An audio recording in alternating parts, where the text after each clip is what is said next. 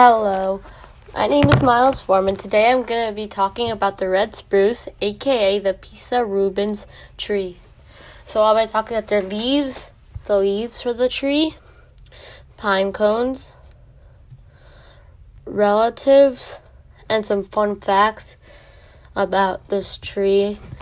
It's a pretty interesting tree actually. So, unlike other trees, the red spruce, during the winter, it's still green. So during the fall, when it's starting to get cold, it stays, and it's not leaves don't fall off like others. I actually have one in my backyard. I have a small little cute one. If you touch it, though, it's a little pointy, unlike other flowers. I also have one in my front yard, which is pretty cool. I have two on my property. So the leaves of a red spruce. It has a little green leaves. It's called a red spruce because the branches look like a little red. If you look at it closely, they look a little red and stuff, and it looks like a little dark shade of red. It's pretty cool. It's pretty cool because when it snows underneath its tree, it sort of makes a shadow of the pointy leaves, because during the winter, when the snow falls, the leaves are still there. So it's pretty cool to see the difference between regular snow with no trees on it, or like trees that have it, versus the shadow of these pointy trees that are evergreens and like red spruce and stuff like that are always green, even during the winter.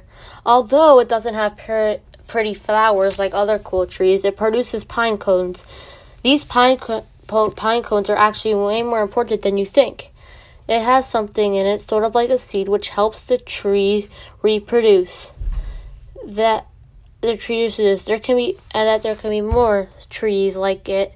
So that's one of the ways that's like how trees reproduce. Unlike humans do it, they have a seed in the pine cone, it's sort of like a seed in the pine cone, which it get planted into the ground, and then when it rains, you can have the tree grow. It's pretty cool as how they can reproduce and how you can get more. Maybe that might explain how my tree in my backyard, there's a tree in my front yard. Well, there used to be one, because maybe one of the trees, the one in the front yard, is bigger.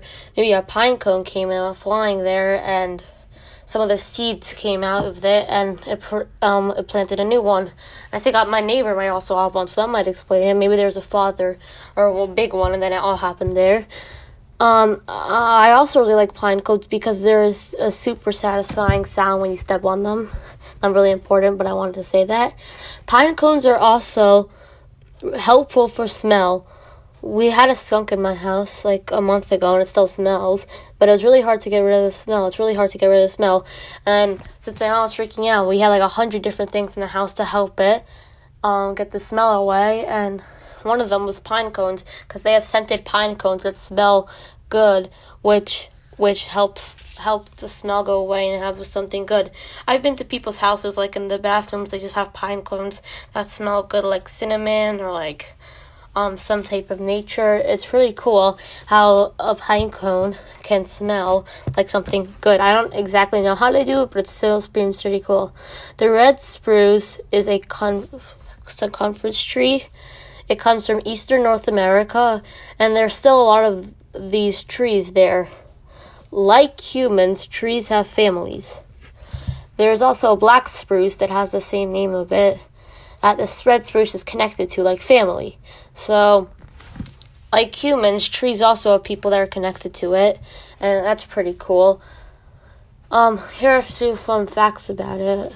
I told you we have one. We had the one in our front yard, which is really big. Actually, during a storm, it fell down. Thank God it didn't hurt anyone, and didn't fall on our house. But my mom was really scared. She had to call the police, and they said it was okay. But our power went out for our night, and we had to go to our grandparents. Thank God the PSE&G guy came and fixed it. But it was an exciting night. Pretty cool.